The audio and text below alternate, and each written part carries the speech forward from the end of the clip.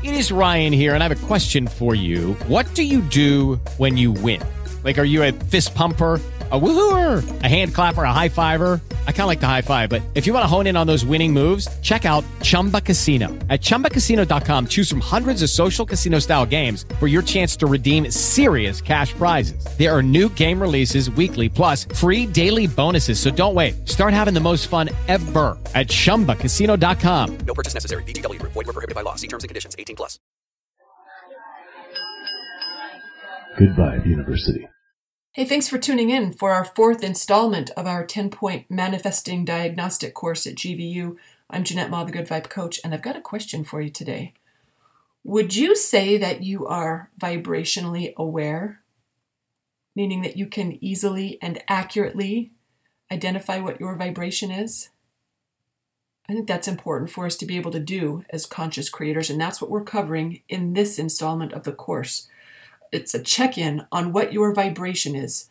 So in this module, we're going to answer 3 questions. What is your vibration? Why does knowing it matter? And number 3, how do you know what it is? You might be thinking, well, this is easy. Of course I know what my vibration is. But you guys, I have seen many a conscious creator, myself included, as well as some of my favorite mentors, misidentify or miscalculate what their vibration is. And the reason this matters is because it can be a big holdup in the manifesting process when we don't know to tweak our vibration, because like maybe we're waiting on universe. We think we're where we should be, and we're waiting for reality to catch up with us, but week after week, we're not getting results. That's when it would be a good time to realize we're not vibrating what we think we are. And I think that can happen for a variety of reasons, but just generally, I don't think we realize how often we think about what we don't want. Like, our minds can wander off of the approved path a lot before we even realize it. It's sort of like how you don't know just how many calories you eat in a day or how much money you spend on eating out until you start tracking it. Have you guys ever done that before? It's kind of eye-opening. And also, even when we are thinking about what we want, sometimes we're really engaging thoughts about what we don't want. Like when we think we're vibrating money, but really we're dialed on not enough money, or we're frustrated or worried about money instead of tuning into loving all this money. So this is an important element to evaluate when we're fine-tuning our manifesting process, because what you vibrate is what you attract and what you experience. And your vibration is just a result of your focus. You can tell what your vibration is based on 2 things: what you're feeling, because your emotions are an indicator of what your vibration is, and also what you're creating, that is your results. So it's not enough to say, well, I'm thinking about a relationship, so I must be vibrating relationship and attracting a relationship. That's not enough, because there's a lot of ways to be thinking about a relationship. You could be thinking about it in a way that attracts it or in a way that repels one, right? You could be thinking about it in a way that's creating a fabulous one or one that's attracting a less than satisfying relationship. It all depends on how you feel as you think about it.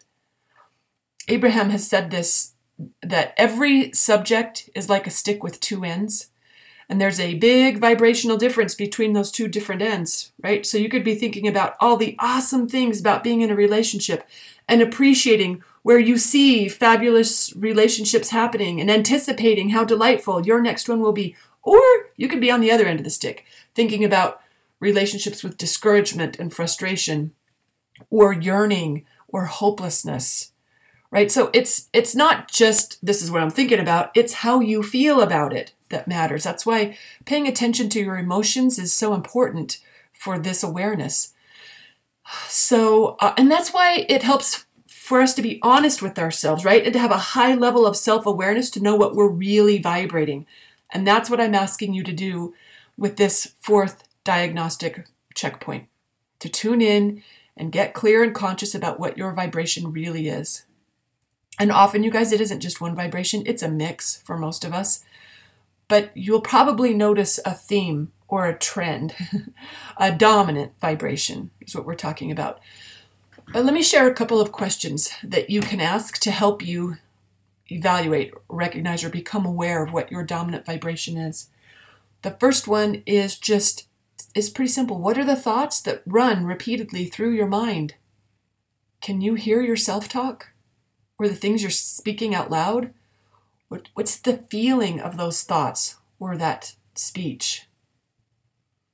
If that dominant self-talk or those dominant thoughts had an energetic theme, what would you call that energy? This is one way to get to know what your dominant vibration is. Just paying attention to what you're saying to yourself or to others. Here's another way. Looking at Abraham's emotional scale. You know the 22-point scale? It goes from, at the top of it is joy, appreciation, empowerment, freedom, and love. And at the bottom is fear, grief, depression, despair, and powerlessness. Sometimes just looking at the list will help you know where you're at.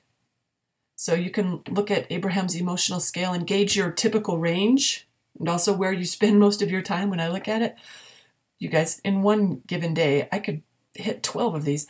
I think that's true for most of us, but most of us, we also do have, because like attracts like, right? The law of attraction, it tends to, wherever we're creating momentum, we get more of that. So you probably recognize there's a place where you're spending, and this can vary by day, but sometimes this is a way to identify what your vibration is. Look at the scale.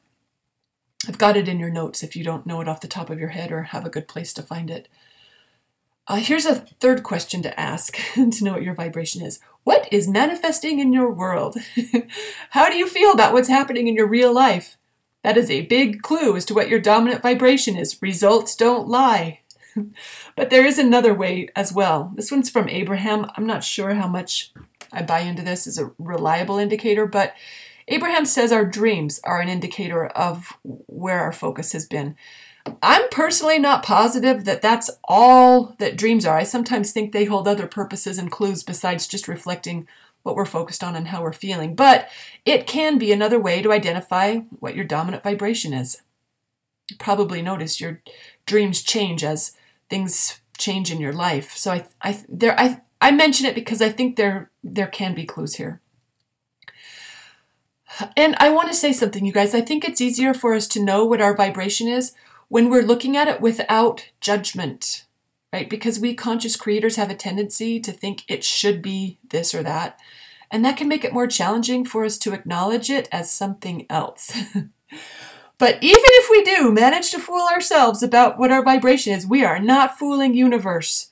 So it does us no service to fool our own selves. Let's be honest, right? This is going to solve a lot of manifesting hiccups for us to get clear about this. It's why it's on our 10-point list.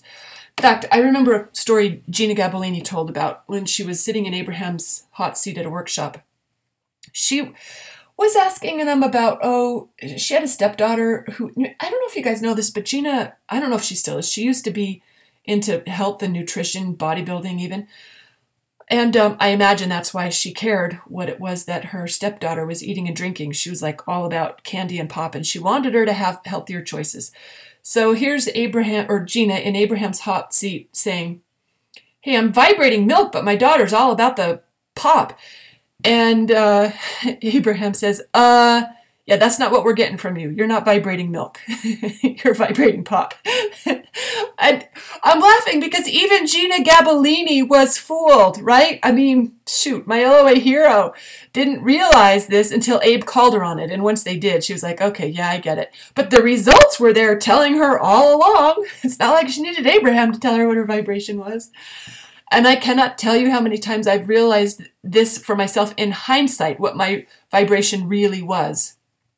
My favorite story of this is when, the time that I thought I was vibrating, I was calling in a new client, right? I had an open spot on my client roster, and I had this process, this very, very reliable process, that whenever I was ready for a new client, I would just call one in by simply feeling what it felt like to get one, because that had happened for me enough times. I was very well familiar with it. And so I would just close my eyes and tune in. And how fun it was to have someone new to play with, and how exciting it was to learn what our work was going to be together, and how much I was looking forward to helping them rock their manifesting game. I would just tune in and feel that excitement and that delight and that anticipation. just for, a couple, well, I don't think I knew Abraham's 17 seconds at the time, but it wasn't for much longer than like half a minute tops. That's all I would do. I just tune in, feel it till I was excited, till I felt the click of it. And then I'd let it go. That's all I would do. And within 24 to 48 hours, a new client would show up. That was my super reliable process. I had a business partner once who her process was clean out a drawer or a closet or something. That's how she would call in a new client. Mine was just tune in and feel that excitement of a new client and then let it go. Okay, so I did that, had an open spot on my roster. I did my little process. And later in the week, it was like, 3 or 4 days later, I'm talking to a colleague and I was like, hey, I realized my client hadn't shown up. I called them in. I ordered them up. Like, I don't know how many days ago. It was past my 24 to 48 hour time frame. I was like, what? But I knew, don't get stuck on that. Don't get stuck on, where's my client? Or my client didn't show up. Or what went wrong? Don't dial there, because that vibration isn't going to bring a client. So I shook it off. I didn't give it too much attention. But I did notice they hadn't shown up.